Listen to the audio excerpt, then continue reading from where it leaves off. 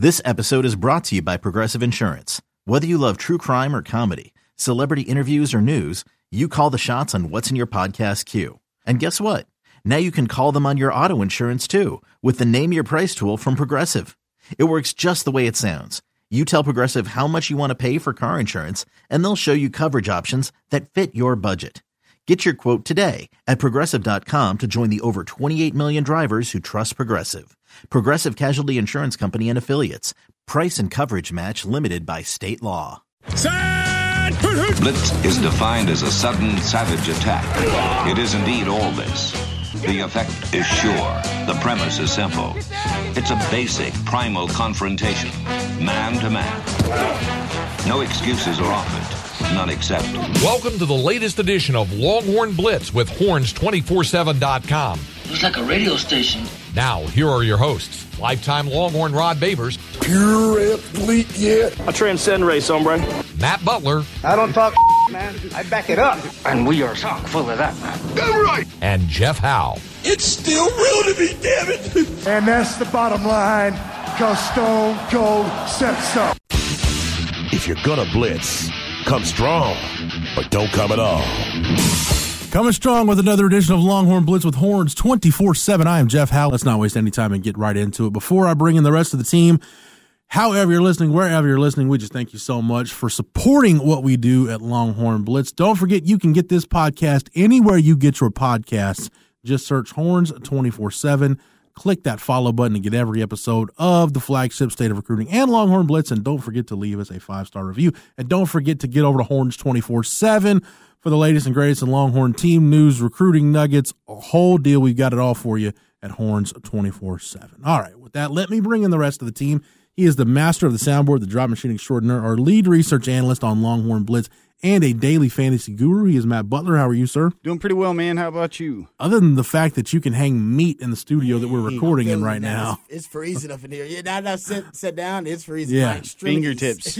Oh, other than that, I'm good. The man who is going to have numb fingers and toes by the time we're done with the show today.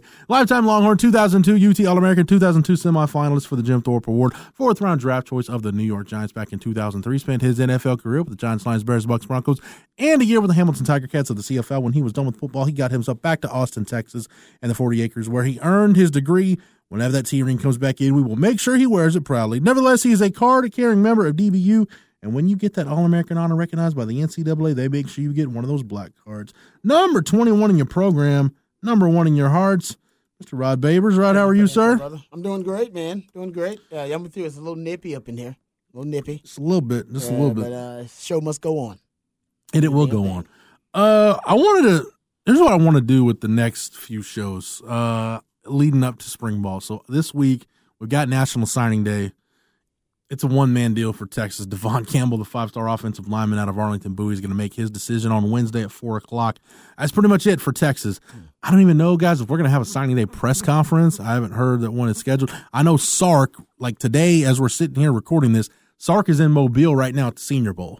So Sark is not even in town. Not that I don't know why I'm making such a big deal out of that. Not that would impede progress. Yeah. Air travel can take care of a lot of that, but I don't know if he's planning on staying in Mobile for a few days, if he's just there today. So if you're waiting to hear from the head coach, might be waiting a little bit longer. Maybe you'll get it on Wednesday. But as we start this march towards spring practice, we've taken a look back at 2021, but I kind of wanted to take stock of a few position groups. Okay. And I figured just today, we'll just look at the quarterback position. And there's a lot of different ways we can start, but I'll start with this. Rod, this suggestion was said to me last week by somebody that I trust and respect. Okay. And the implication was Sark needs Quinn Ewers to come in and play really well right away for his tenure to have a chance to work. And I started thinking about that, and I was like, part of me thinks that's a little short-sighted, but part of me thinks, given the fact that he's so hyped, everybody knows he's a generational talent at the position. Yeah, it probably does, but I don't know. There's a lot of layers to it because as we look back at 2021, man, I don't think quarterback was the reason why Texas went 5-7.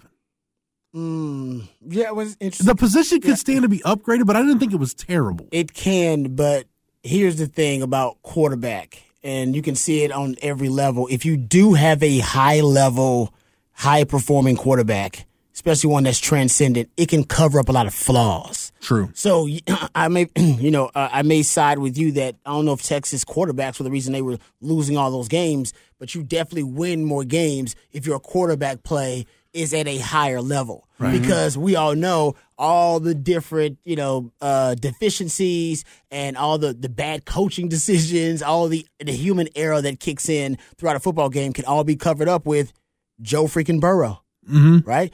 Joe Burrow's been sacked 51 times. And I think that number's the regular season number. I don't know if that actually counts in the postseason. Which the 9 that he got was the first quarterback since Len Dawson to be sacked 9 times in a game and still win in the postseason. But he'll be the most sacked quarterback in Super Bowl history. No quarterback has been sacked more than Joe Burrow and played in a Super Bowl. But he covers up a lot of flaws. Yeah. That offensive line's a big flaw. It's just because his talent. So because he's a high-level, high-performing quarterback. He's got that it quality. We all see it. He oozes it, right? His damn kicker's over there talking trash. His kicker's now talking about, he's got like a nickname and everything now. Like that's swagger. That's what VY did for the 05 Texas.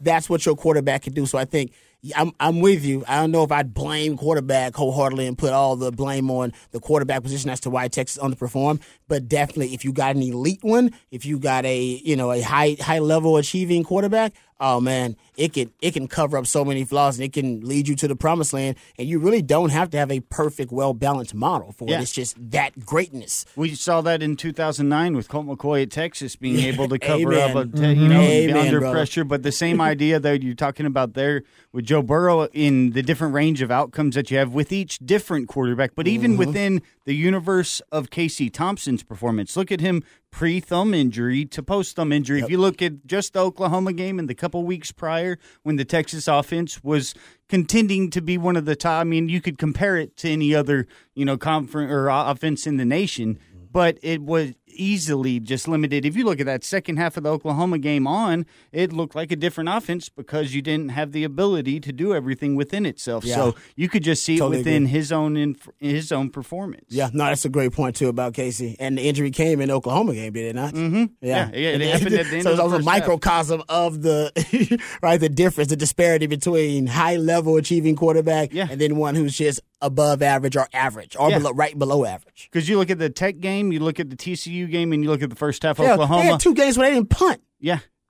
That was it. And then the first half of the Oklahoma game, you basically didn't punt either. It was the first time in history where Texas didn't punt in 2 consecutive games. Yeah, that was the Rice in Tech game. Yeah, even Sark said, that's strange. He's I've been in some good offenses. That didn't happen. No. What you're talking about, Rod, kind of goes back to something, and I still haven't factored in the starting quarterbacks for this year's college football playoff from the 2021 season. Yeah. But in the CFP era, so 2014 through 2020, there were 20 different quarterbacks that led their team to the college football playoff.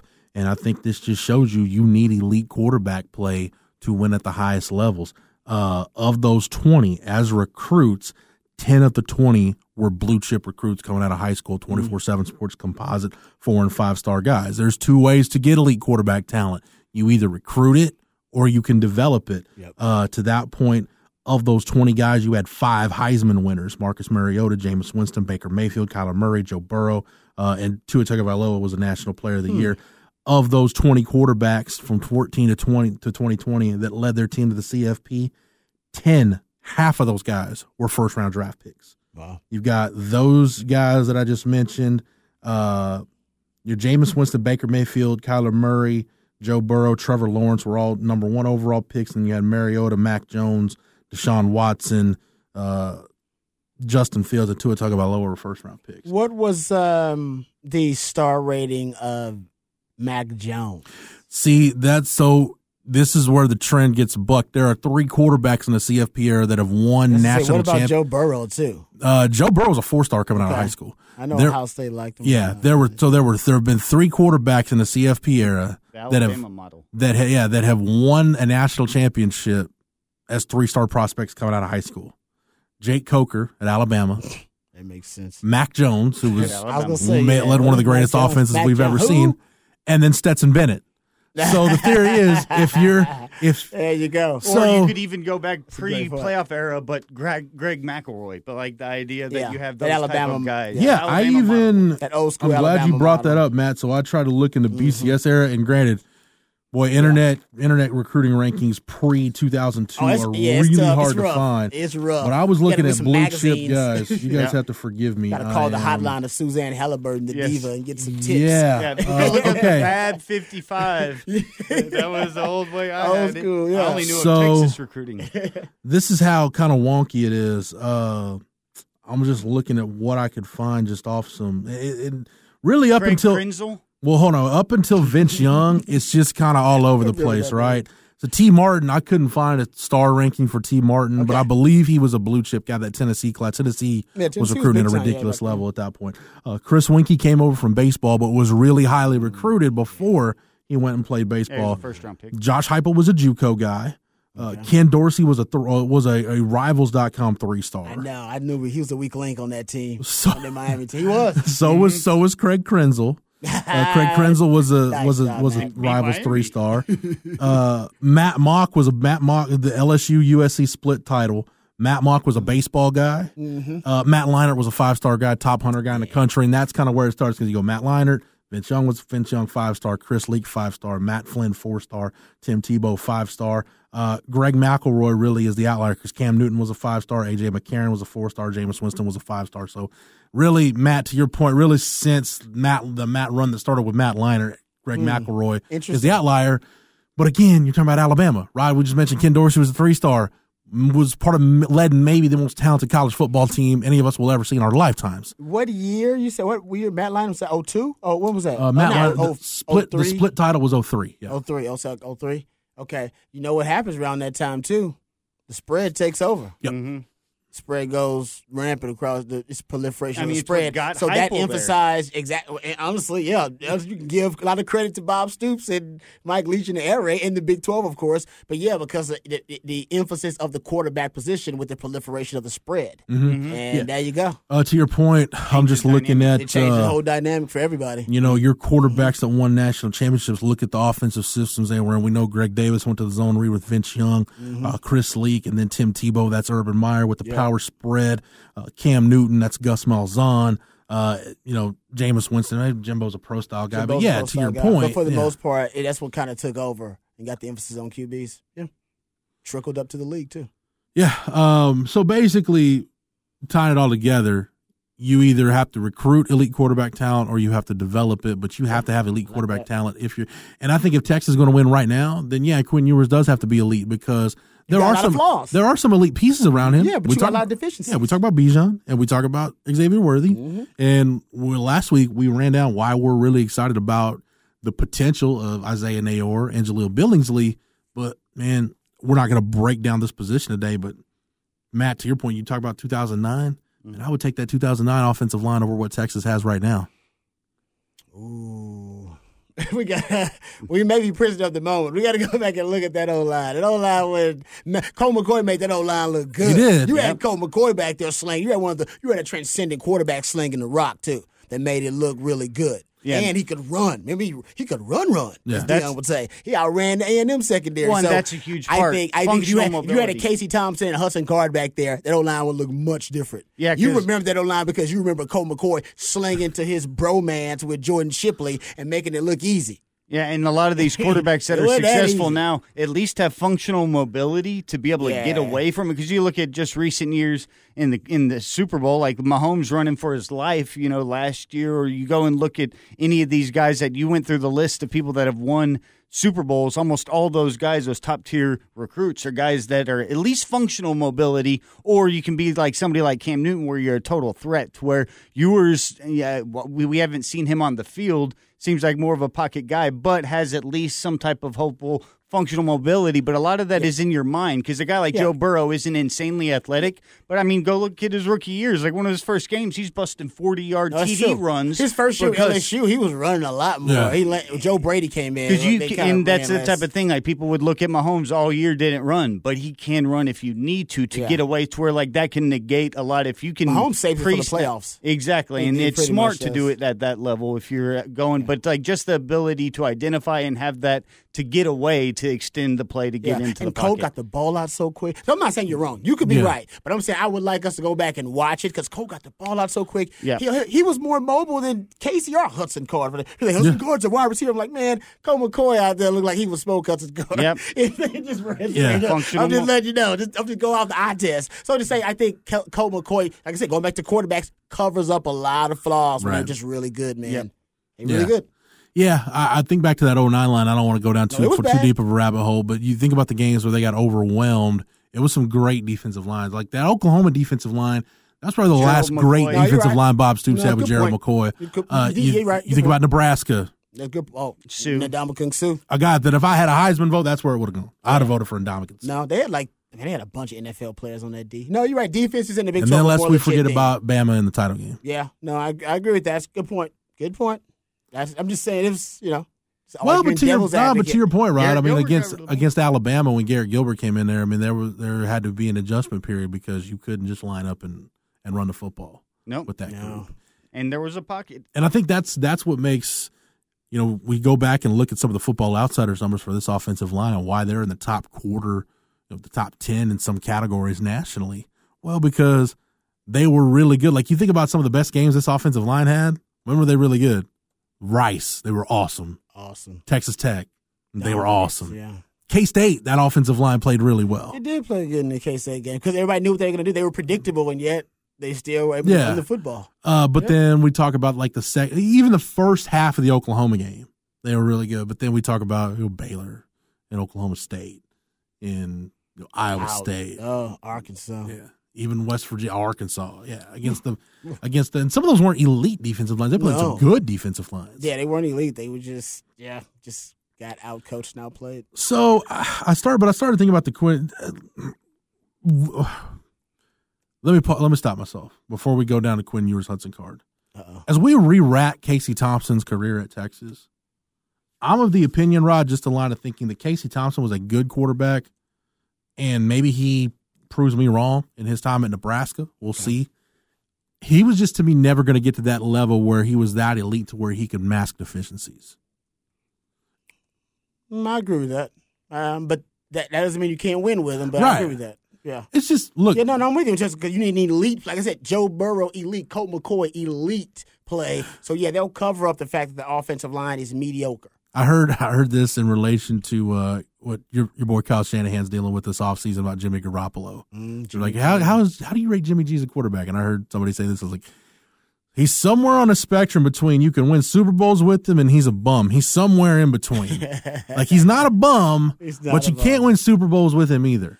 Yeah, no, I don't know what to make of Jimmy unless you have like either. The Trent Dilfer model. Like you can have it's that Alabama model. Yeah. Like Casey can maybe Thompson, be on one of those. But teams. he knows. Shano knows that's why he's got Trey Lance. So right. They understand that. Casey Thompson to me is like Jimmy Garoppolo.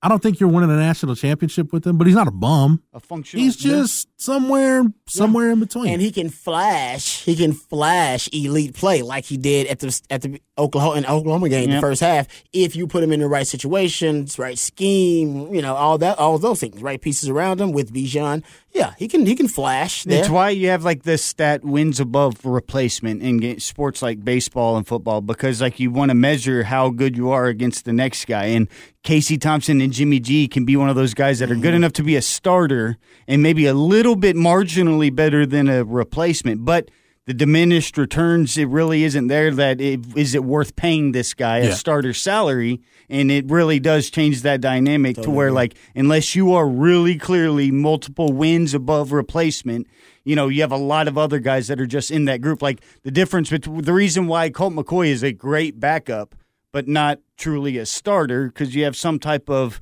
either, a couple characteristics of your skill set that are just like diminished, or your size or your arm strength or your decision making. Now, a guy like Colt makes up for it because of his mind. Like basically if Colt, I've thought, had Joe Burrow's body and arm, he'd be near a Joe Burrow aspect because he can execute everything and do everything and make those quick right decisions. It just doesn't necessarily have the body to do it. Jimmy G's almost the inverse. Like you can tell maybe sometimes there's some buffering, but he does have sort of the skills that can get him to be looked at a little bit above that next group of guys because he has good enough of an arm, good enough of a size. You think he could be a quarterback, but then he maybe makes that bad decision or does the few things that he's just not good enough to ever get to that next level. But you're like in that quarterback 18 to 25 group. And to take it back to Texas, Matt, to back up your point, to take it back to Texas, if Sark thinks Casey Thompson's a guy you can go win big with, he doesn't go get Quinn Ewers out of the transfer portal. But there's a reason why he felt like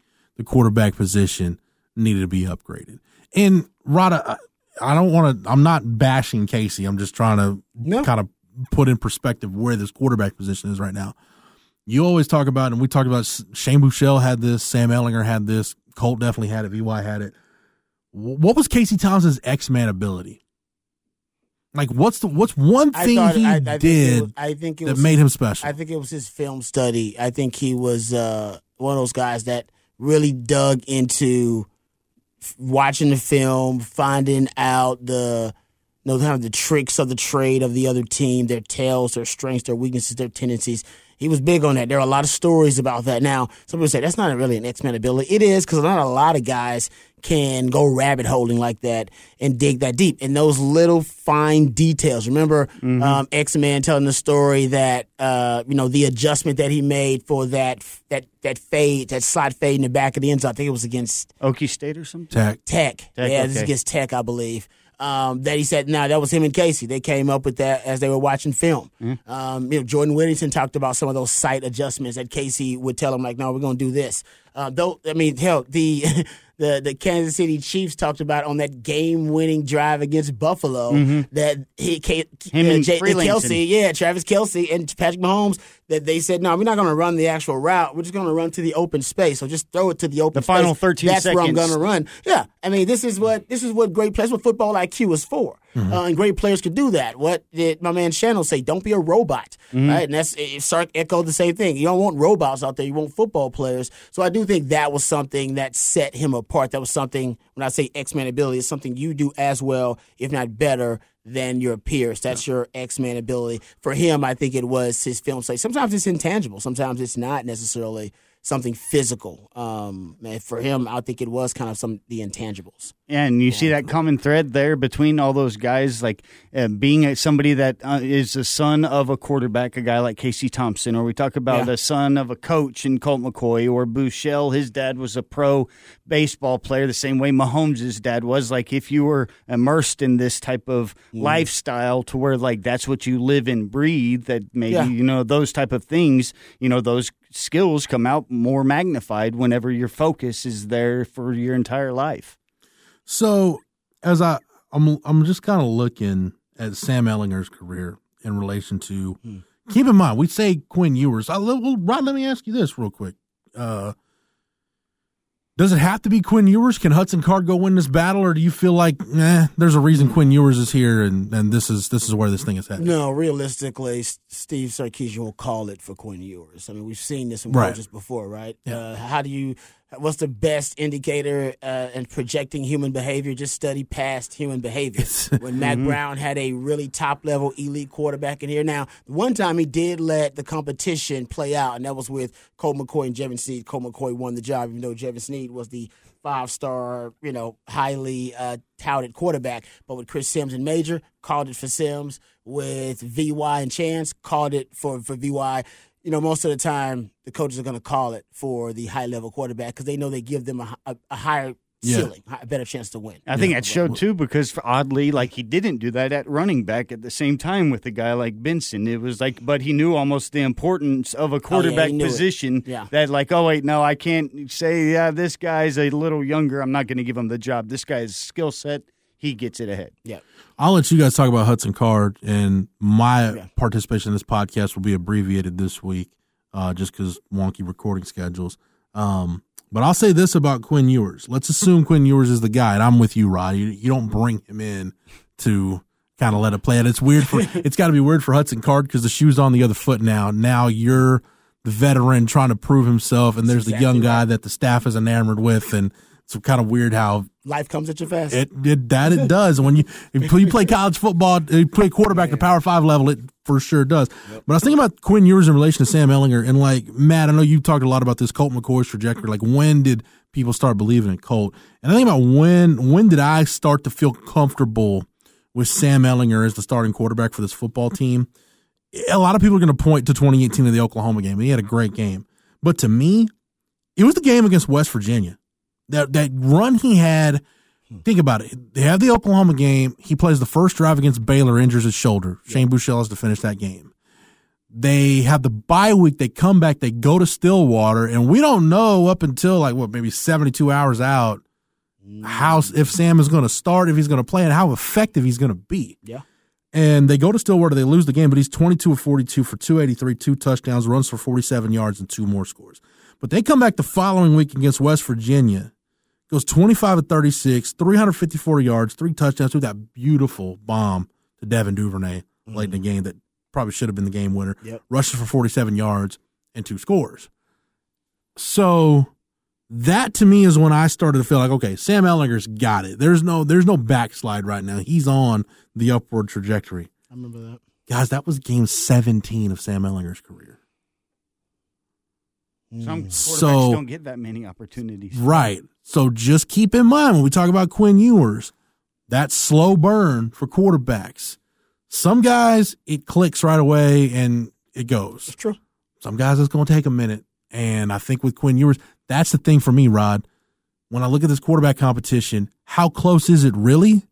And if Quinn Ewers struggles, does Sark feel the need to pull the plug and go to Hudson Card? In other words, does Sark have the patience to do the slow burn with Quinn Ewers? That I don't know. Yeah.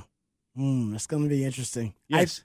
But I will say this, Quinn Ewers is supposed to be a prodigy, and prodigies are supposed to be, right, their level of achievement and their rate of development is supposed to be Trevor expedited Lawrence. and quicker. So that's if it's not, then maybe the prodigy thing isn't necessarily the Trevor Lawrence is the guy I think about, right, of recent quarterback prospects that we've seen come up.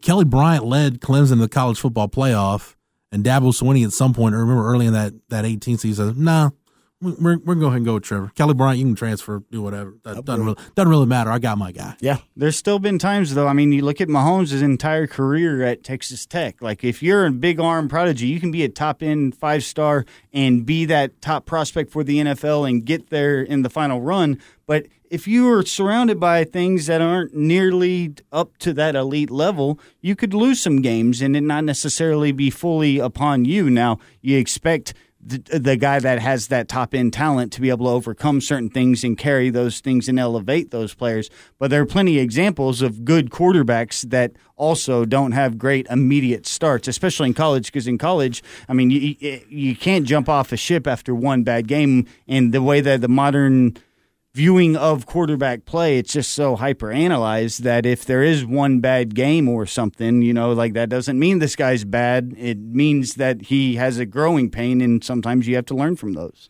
But that's my thing. Does Sark, the court of public opinion is what it is. Mm-hmm. Does Sark have the patience to do the slow burn with Quinn Ewers? I don't know the answer to that. Yeah. I don't know anybody. And nobody except Steve Sarkisian knows the answer to that. Yep. That's true. It's going to take a patience on everybody's end. Hudson Card's too. Mm-hmm. Hudson Card going to have the patience to stick around. Yeah. Transfer rate for blue chip quarterbacks right now is nearly 70%. Well, rising. Does Hudson, because Hudson's down the same spot Casey was in last year, does Hudson read the room and say, dude, this guy at the first sign of adversity, he's going to fold like a cheap suit. And, exactly. And it's going to be my ball again. Or does he look at the situation and go, I don't have that I don't got a chance. Is he? Coach has already decided he's the guy. Is he Kelly Bryant, or he says, man, if I don't play, I need to get out of here because I ain't getting in front of this guy. Or is he Colt McCoy, who looked around and went, I got this guy. I'll beat him. I'm better than this guy. I'm going to beat him. Yeah. I don't know. I don't know. That's going to be interesting. All right, brother.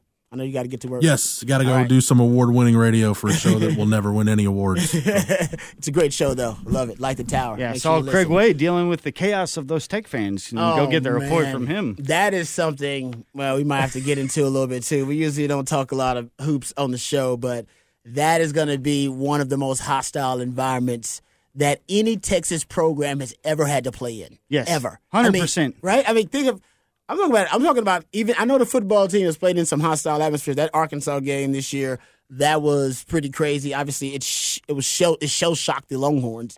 But you went and played against A&M, which is like sort of the fervor. Like when I watched that video, but Aggies are classy. I know we don't want to talk about it. That's funny. I don't know that. Aggies were Aggies. Hell, the Sooners at the Texas OU game. Man, the Aggies fit into that SEC culture then so much. The way that they all love each other. They may be a little bit different, but when I went there, my family would go hang out and they would go tailgate with the Aggies beforehand, and then we'd come in there. I mean, it wasn't. I don't think it was much the hatred and vitriol that you have, probably that you have with the Arkansas fans and how much they hated Texas. But, like I said, the Kim Kardashian, Nicki Minaj, Serena Williams-sized butt is, now the SEC changes you. Yeah. And so now the Aggies, I will admit, on social media, on Twitter, as keyboard gangsters, they're a little bit different. But I also think that the Texas Cold War, Texas and Texas A&M not being able to, it's almost cathartic in a sense, them not being able to have that release and relieve some of that tension that naturally exists between the two fan bases in the same state, to be able to relieve some of that tension with the football game. It's just built up more angst and vitriol over time. Yeah. And all you have is these Twitter wars and social media beefs between the two to settle things, when really it should be settled on the damn field. And then we go, all right, until next year, mofo. And then there's it. But now we got the Cold War going on. But it won't last for long because we're going to get it on with them in the SEC. But when I went to Aggie Land, it wasn't as, to me, I don't think it was as hostile as the Texas OU game was. And that was usually fans split 50-50. Yeah, and Texas OU, I guess, would probably be the one place where you see that type of venom between the two. They're like cussing you out and giving you the finger. The Aggies would do that. The Aggies were just yelling and screaming. They were humping. That's in their tradition. They call it humping. Something like that. Something like that. Whatever. They're just doing their tradition, doing the thing. It's loud. It's intimidating. The stands are rocking, but they don't hate you. I don't think that the hate wasn't in the air with the Aggies. And it was just their tradition, which could overwhelm you. Right? It could be imposing, but no, the Oklahoma Sooners hate you. They're cussing you out. They're giving you the finger. It was just very different. I think Arkansas was probably more hatred. Yeah, you know what I mean. So, well, and since with Tech, and if you're listening on the Horn, this is following the Tech basketball game, so you've already seen the environment we speak about. But just because that video Craig Way shared of the bus being surrounded last night, they probably didn't get good sleep at the hotels because the locals are telling people, and I really think the 08 game with Crabtree really changed the dynamic between Tech and Texas, because Tech, I remember I had friends that went to Tech, and every time that Texas would be trailing to Tech, there was always the big brother complex where it's y'all got no shot. Colt, and I remember Colt coming from behind in 07, and it was even if y'all have a lead, there's no way we're going to come back. But then it sort of changed after 08, and when that Crabtree play happened, and I just remember watching that game on TV and feeling that environment just seemed pretty crazy in 08. And from that point on, Tech has, at least their fans have a little bit of confidence in when that borders with Texas's downfall really across sports, to where now Tech fans realistically have that feeling hey, we can beat Texas and we really don't like you, and there's been decades of this pent up, and then now the whole Chris Beard element added just a maniacal layer to it. Oh, yeah. And the fact that Texas is going to the SEC now, the entire Big 12 has ratcheted up the angst and vitriol against Texas in all the sports, which is cool. I mean, Texas needs to embrace the villainy. Either you die a hero or live long enough to become a villain. At this point, it is pretty obvious to everybody that Texas is a villain. They should embrace the villainy of it at this point. I will say that, you start thinking about Texas Tech, and they've actually done a pretty good job there with coaching hires and stuff in some of their big sports. They consider us to be a rival, but Texas doesn't consider Tech to be a rival, and I'm not trying to be demeaning or degrading their Texas But Tech that adds to their fervor. Exactly. I was like, that's probably why they're so frustrated. Yeah, I mean, that's what a layer the Aggies had there. Yeah. Because there was always that Texas OU dynamic where we had another one. We had a better one than the Aggies. But I will say this, me saying the Aggies didn't hate Texas, they did have that year where what year was it, 99, where Major got food poisoning? Oh, yeah. I remember. There was some food poisoning. And then there was some hijinks happening at the hotel down I've heard there stories about it. There was some, I don't know, there was some hijinks, some weird stuff going on down there in Aggie Land. So I will say that could happen down there in Lubbock. Oh, yes. I would not put it past Lubbock in a second. Yeah. So I think Mac Brown changed up like where they stayed when they went down in Aggie Land after that. Yeah, because you always hear those stories all the way from like the flu game with Utah and what Jordan says happened at because you hear about the opposing hotels. Or I always love the stories from the U whenever Oklahoma would go to Miami, and then like it would be people at the front desk are the locals, and they know people on the team, and they let them know who's there. And that's sort of when you live in a smaller town or a college town like Lubbock, those connections, or like College Station, you really quickly, that news gets around town real fast. It's folklore at this point. We don't really know. Got to ask Major about it. But they add to the theater. Yeah, but it did affect him to the point where obviously he couldn't play in the game. Yeah. Because of that. All right, anyway, that's enough talk about that. Let's get back to the quarterback conversation because it is an interesting one. I'll say this about Hudson Card's situation because we just talked about Major. Speaking of, I was on the 40 Acres probably doing the most infamous quarterback competition definitely in Texas history. Hell, college football. One of the best in college football history. I can't think of one. It really was, man. It was wild times back then. And, one of the things that was interesting coming in was that, my man Sims came from a professional household, right? Mm-hmm. Phil Sims was a Super Bowl MVP. So he came in, with the mindset of organizing workouts, understanding, that leadership presence, the natural leadership position and all of those things. And then you had a veteran in Major who was the veteran quarterback, which usually the veteran quarterback has that responsibility. Like, no, I'm organizing the workouts in the offseason. No, throwing sessions, that's me. I got the keys to the practice fields. The things Colt McCoy did in his battle with Kevin Stevens. And now, I don't know how it works here. All the quarterbacks may have access to that kind of stuff now. But right now, Hudson Card, he is that veteran quarterback. So already has relationships, not the new guy to town. He knows the players. He's got everybody's information. He knows the offense. He knows the playbook. He's more comfortable there. So he's probably the one that's organizing a lot of the offseason activities for the guys. And this is a good chance for Hudson Card because I hear that he's stepping up for him to assert himself in that leadership role. Remember, one of the big concerns last year was that he did not necessarily embrace being a vocal leader. Not that he wasn't a great leader, but vocal leadership, unfortunately, is a part of the job. You gotta remember the Arkansas game and the looks on the sideline, him just kind of being to himself and obviously trying to figure things out offensively and him making his own adjustments. But yes, there needs to be a motivator role with you as a quarterback. You do have to go inspire your teammates. I know it sounds a little cheesy. But that was a quality that Major exuded. That was Major was one of those. Exactly. Well, and when you look at that dynamic,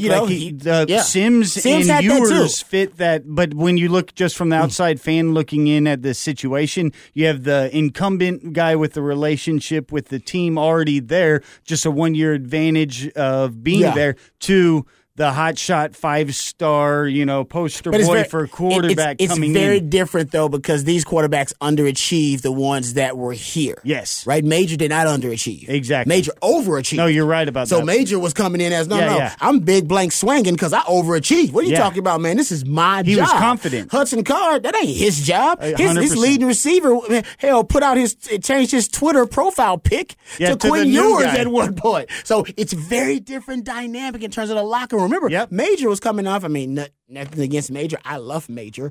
But when we got here, there were still rumors about Major and what he did with Ricky Williams' girlfriend. All right, think about it. We were fresh off of that. Then Ricky admits like the reason he started smoking was because Major was banging his woman at the time, and the coaches had to deal with that dynamic in the locker room. We, the number one class, walked into that. Yes. And then the vets had no clue. Had no clue. And the vets were like, Major did that. And we're like, whoa, this is right. So a lot of dynamic was like, oh no, man, Major, that's not good for a locker room. And Sims was more of a locker room guy because of that. People don't think about that, but now y'all know that. Now that's public knowledge. But think about young guys walking in on that in the locker room, and we're like, well, outside with the teammate that's not banging the girlfriend of the Heisman Trophy winning running back. You're in the same backfield. That would be so weird if Card and Bijan had same right? It's like you're in the same backfield. Don't need to be. You shouldn't be Eskimo buddies, but Eskimo brothers, I think it is. But anyway, my point is, I don't know. It was a lot of weird. It was a different dynamic overall that people just didn't know about. For sure. And I think for Hudson Card, this is a good chance for him to get some street cred with the locker room. I don't know how he's doing in workout and throwing sessions, but the fact that he can organize them, hell, man, he should be trying to make sure he's organizing more than Quinn Ewers. And to Quinn Ewers, because that's when you find out if Quinn Ewers is the real deal. Quinn Ewers wants to match you and say you like, now I want to get as many throwing sessions as I can with as many receivers as I can. Maybe I can't do all of them at one time, so maybe I got to do 2 or 3 per session. So I'm trying to do 2 or 3 of those a day. And Quinn Ewers is like, hey, man, I want to be a part of those. You got to let him be a part of them because that's just you're a leader. You're a team and you're a leader. But if he doesn't want to be a part, he'll be like, hey, man, I want to be a part of the one in the morning and I'm not coming to the one in the evening. Like, all right. That's what Coach was doing. Like, all right, cool. But just so you know, I'm getting chemistry with my wide receivers. Yes. While you're doing whatever you're doing, I know you got to go to the club. You got happy hour. That's all good. And you're only part of one throwing session. I'm going to be a part of all 3. And, you know what I mean? So it's a mindset thing. It's almost you're pushing your teammates to be better, but also, hey, I'm separating. If you're not along for the ride, I'm separating. And those are the stories you told about you being on the practice field and going up against the receivers and how, that was the most important time of your development. Oh, Nasty Nate wouldn't. Dude, Nasty Nate was like, I'm coming. Yep. I was like, yeah, Nasty, I'm going to go watch some film, man. I'm coming. Like, yep. Couldn't get rid of Nasty Nate. Oh, listen to the I Tom come in there, Brady Nasty Nate be stories. watching film before me. I'm like, damn it, Nasty Nate's watching film before me. He had that mindset, and I knew I was like, all right, this is it. He's gonna be a guy. He's gonna see the field. Yeah. He's got the skill, and now he's got the competitive sickness, and he's got the work ethic. He's gonna see the field. Now I gotta match it, or I gotta beat it, and it's gonna make me better. And that's when you get to the point where you're an elite room, an elite position room, whatever it may be. When you got guys who can play at an elite level, but also have that mindset that. Nobody's going to outwork me. Nobody's going to outwork me. Nobody. It's Nobody. fitting. I look at the TV and see the retirement news about Tom Brady. Tom Brady's the embodiment of that. Exactly. Like, he went He's through. that guy. There were like 20 different backups to him in New England constantly. Yeah. And it was always the same story, that it was him always continuing to push that type of mentality, that he wasn't going to let some new young guy come and take his job. And it was like always there, forever sustaining him. No, that's a great point to bring up. I know we're talking about Tom Brady, but hell, it's football. So Tom Brady, he's a GOAT. But something I think that, Bill Belichick noticed about Tom Brady, and you got to give Bill Belichick some credit, because I think Tom Brady's one of those guys like Michael Jordan that has that competitive sickness. Full circle. And I call it a competitive sickness. I call it a competitive sickness because it's a gift and a curse, right?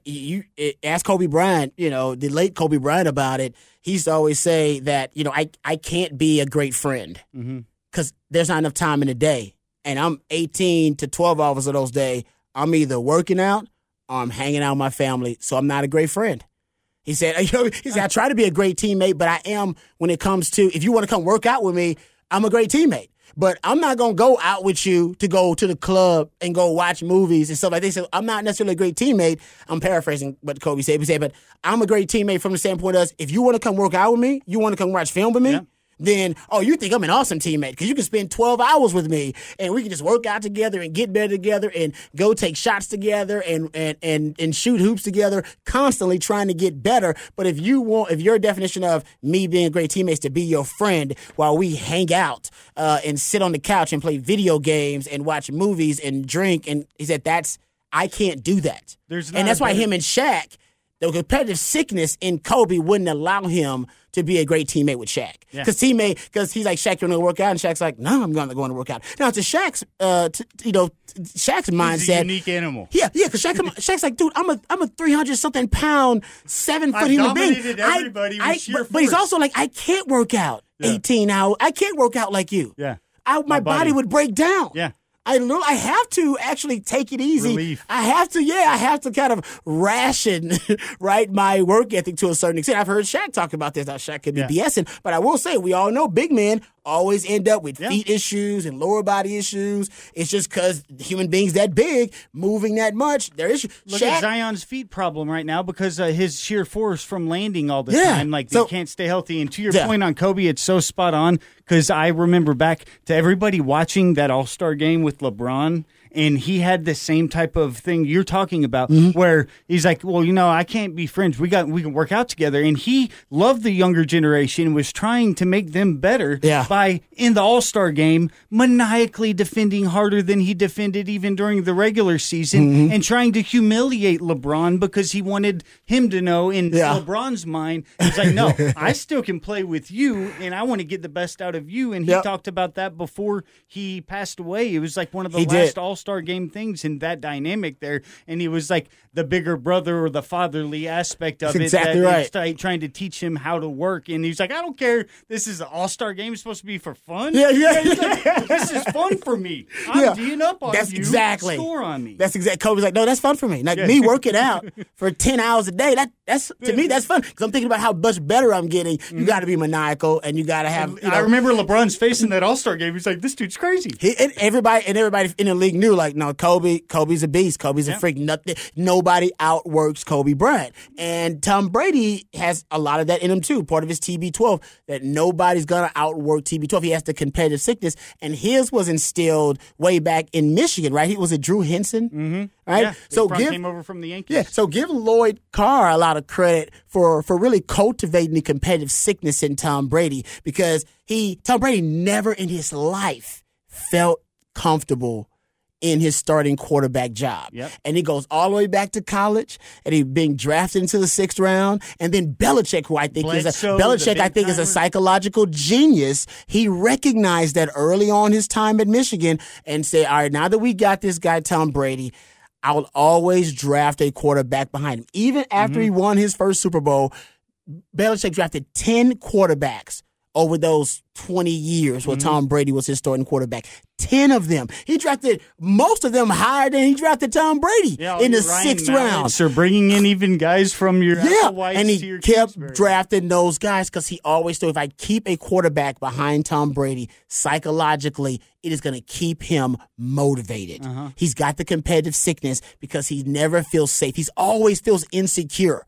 Always feels insecure. To get a guy, Jimmy Garoppolo, he felt insecure about his job to the point where he went to Robert Kraft and made them trade Jimmy Garoppolo. Now, get this guy out of here. I don't like him here. Because he never felt safe in his job. And I think that was probably the only time where genuinely, and I don't know why he felt threatened by Jimmy Garoppolo now looking back. That was the guy you worried about, Tom Brady? But anyway, I think genuinely he knew that that Jimmy Garoppolo was at least performing at a high level enough where the leadership and Belichick would be willing to move on from a 20-year career of Tom Brady to hand it over to Jimmy Garoppolo. Turns out that's not what happened. Traded Jimmy Garoppolo. We all know the rest of the story. You had a Garrett Gilbert behind him. You had a Major Applewhite at one point on the roster. It's amazing thinking back to the backup quarterback aspect. Cliff Kingsbury. Yep. You brought up, just all the way back to the Sims time and Sims and Applewhite. Well, Belichick was on that staff with Phil Simms. And then whenever that ended up being Jeff Hostetler, the backup quarterback, having to go on and carry that team into the playoffs or into the Super Bowl, and you have Sims being able to win it. But just that importance of having that backup that can sort of just continue to foster that competitive environment between the two. And you see it across all platforms. It's what you hear in all types of trades. The people at the top of their business, they go do every single game, or they go and work that hard because they don't want to give that next guy the opportunity. Even if because once you get comfortable in that spot, that you're like, oh, I'm comfortable where I'm at. And then that's when that 1 second that you give over that one gig, and the next guy, you're afraid he's going to take it for life, so you never give him that opportunity. Yeah, that's a good point, and you brought up how, basically Brady saw Bledsoe lose his job, and he's thinking to himself, one day, that's going to be me. Yeah. Right? And Belichick's going to let him do it. Yeah, Belichick's the guy to do it. No, and that's why Belichick never showed Tom Brady a lot of love. Remember, toward the end, it was about Tom Brady wanting to feel appreciated. His wife kept talking about Tom doesn't feel appreciated. He just wants the love. So, honestly, Tom Brady's the one actually that changed in their relationship. It wasn't Belichick. Belichick was always unloving, didn't really show a lot of, he wasn't the emperor of the dark side. He wasn't a PDA, right? He's a public displays of affection kind of guy. But Tom Brady wanted more of that as he became the GOAT. Early on, Tom Brady wanted to earn that. Yes. And he was willing to earn it. But 20 years into his career, Tom Brady thought he earned it. Yeah, he's like, hey, now I want the love. Now I want you to, now I want you to treat me special. Yeah. Now I want you to treat me differently in the locker room because I am different. And I'm Bill's Tom like, Brady. you don't know how I made you great? He's like, you're the Patriot way. No one man is above the Patriot way. That's just the way it is. And that's when they came to blows. Not blows, but they could have clashed. They clashed, I should say. Exactly. It would be amazing if they came to blows. Like it literally was the Emperor of the Dark Side and Luke Skywalker. I meant figurative blows. There you go. All right, let's get back to Texas quarterback situation too. I will say that for Hudson Card, it's going to be, if he's going to try to win this competition, it's going to be imperative. It's going to be really important for him to win over the locker room. Because he's, in my opinion right now, he's not going to win over Sark. Remember, the way Colt McCoy won that job is he won the locker room first. It was the players that went to Coach Brown and said, no, Colt McCoy's the starting quarterback. Yeah, and Coach Brown said, so many guys kept telling him that. Yeah. He had guys telling him, it's Colt McCoy. And he's like, okay. And then, of course, it matched up with the eye test. He outperformed Jevon Sneed. So, yes, Hudson Card's got to outperform Quinn Ewers, but he's got to be more than that. He's got to win that locker room. I always say it's kind of like an election. Yeah. You got a quarterback competition. It's kind of like an election. You got to win that locker room. I would say the Sims, Applewhite locker room was pretty split because, a lot of guys were riding with Applewhite. A lot of guys wanted to ride with Sims for different reasons, and that's not what you want. You want unanimity if possible. Yeah, because it wasn't as clear-cut as, say, how it sounds like it was with Colt. But even with Colt, we have to always remember, it took 2 years before it got to that point that we're like, oh, Colt McCoy's this transcendent type quarterback that can lead us to a championship. Fans didn't think that 06, 07 was a struggle, and you had the big hype train around John Childs after Sneed was gone. And then in 08, once 08 began to happen, it wasn't until really the 08 OU game that I think fans really bought in that this is our guy. And we're talking about 2.5 years. That timetable, yours is already in the league. He's going to be gone, like that. So it's just the modern way we view quarterbacks, and we have to understand that the development, it can have hiccups, and you can have a great quarterback that doesn't perform great. It's just the time you have to do that on the front end so much quicker these days. Yeah, no, I totally agree. But the pieces are in place, right? It'd be hard for me to believe. Oh, true. If you want me just to give you my Black Stradamus prediction, I truly believe that the competition will be called for Quinn Ewers. Like I said, I'm not saying he's not going to win it, but I think that Sark will call it early for Quinn Ewers. Now, I don't know if he's going to do it during the spring. I think he'll do it during give him the a fair camp. shot in the fall. Yeah, I think he's trying to keep Hudson Card invested too. Yeah, right? Keep him committed as long as possible. The way he did sort of last year. It's kind of how he did last year, but I do think he wants to avoid any confusion and uncertainty, so he will call it earlier in training camp for Quinn Ewers. I don't know what. It's a month, so maybe 2 weeks in, so you get 2 weeks of game prep before your first game or your first week of the season. So I think it'll be around there. I do think at one point Hudson Card is going to transfer. I mean, the transfer rate for blue chip quarterbacks now is 68%. Yeah, and it would be smart. Is climbing. The way you said it right there, it's only straight now, and it isn't even out of ill will, but it's smart for Sark to want to hang that carrot there for Card to get the opportunity. So he also has a competent backup through this season. And that's a valuable aspect that you need to have. And you even get your 4 games that you can redshirt and get the year back for a guy that's wanting to transfer who has that free year to transfer. So in theory, you could have that play out the way you want to. Have Card play in a few games, and if yours is just soared ahead, that transfer portal could happen. But the value of having a backup quarterback, especially if you have top-end, skill guys like Bijan, Worthy, and what looks to be with Nayer, that's something that can really win football games, I think, and Texas can contend next season as long as you're competent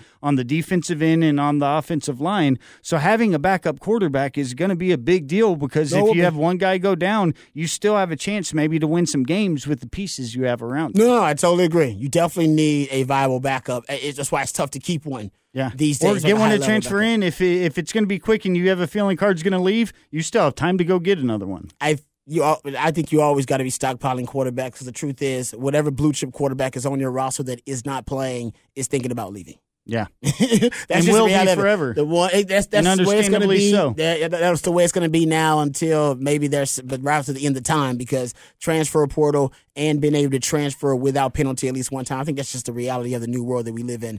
All right. So one thing else, I know because we're getting close to the end here. One other thing that I want to talk about with the quarterback position too. I do think, I'm not going to say whoever ends up winning the job. I think Quinn Ewers is going to win the job. Mm-hmm. I don't see how you're unsuccessful. Is that the best way to say it?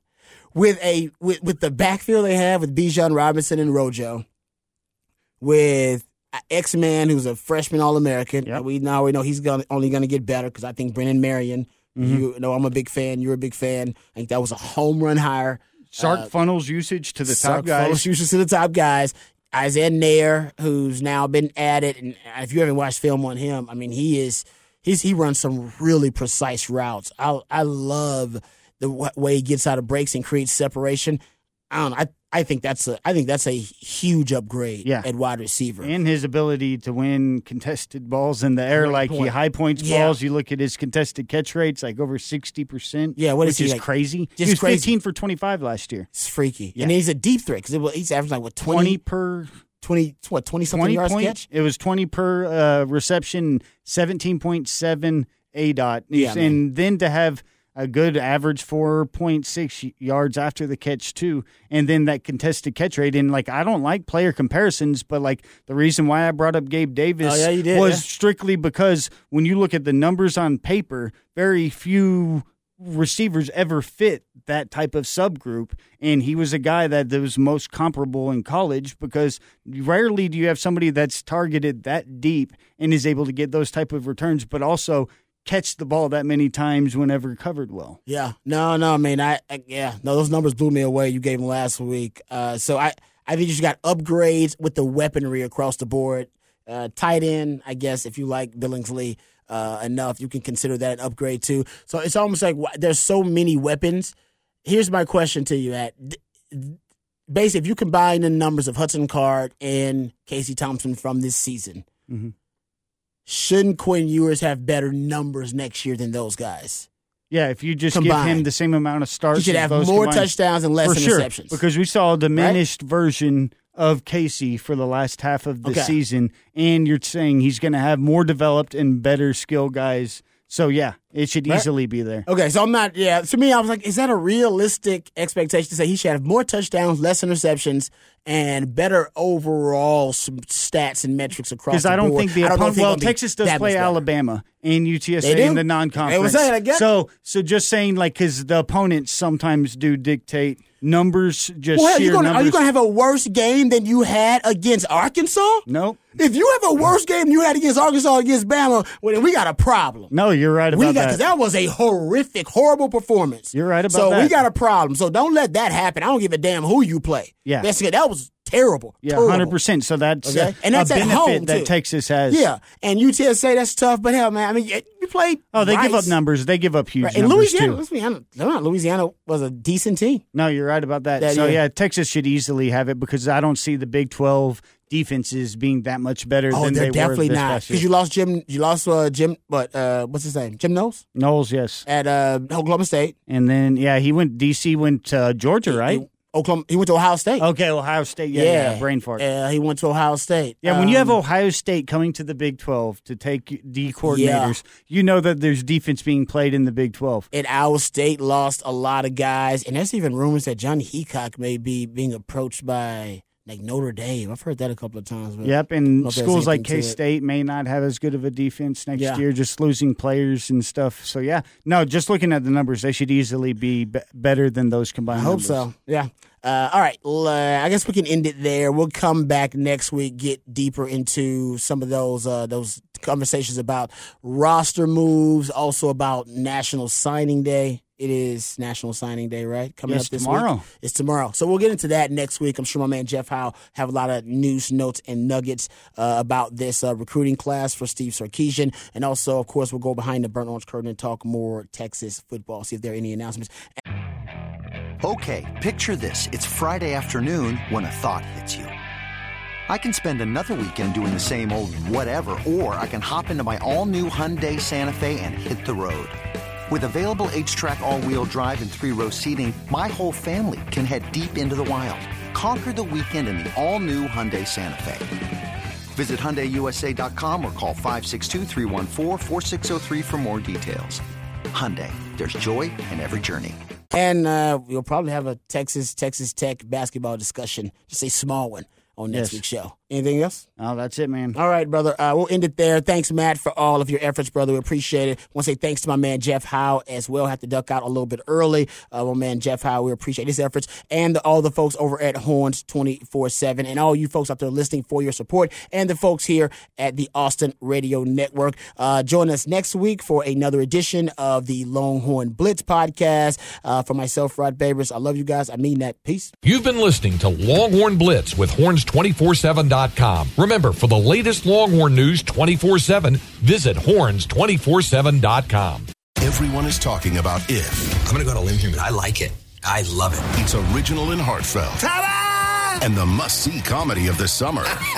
That's perfect for the whole family. This is just so exciting. If. Rated PG. Now playing in theaters.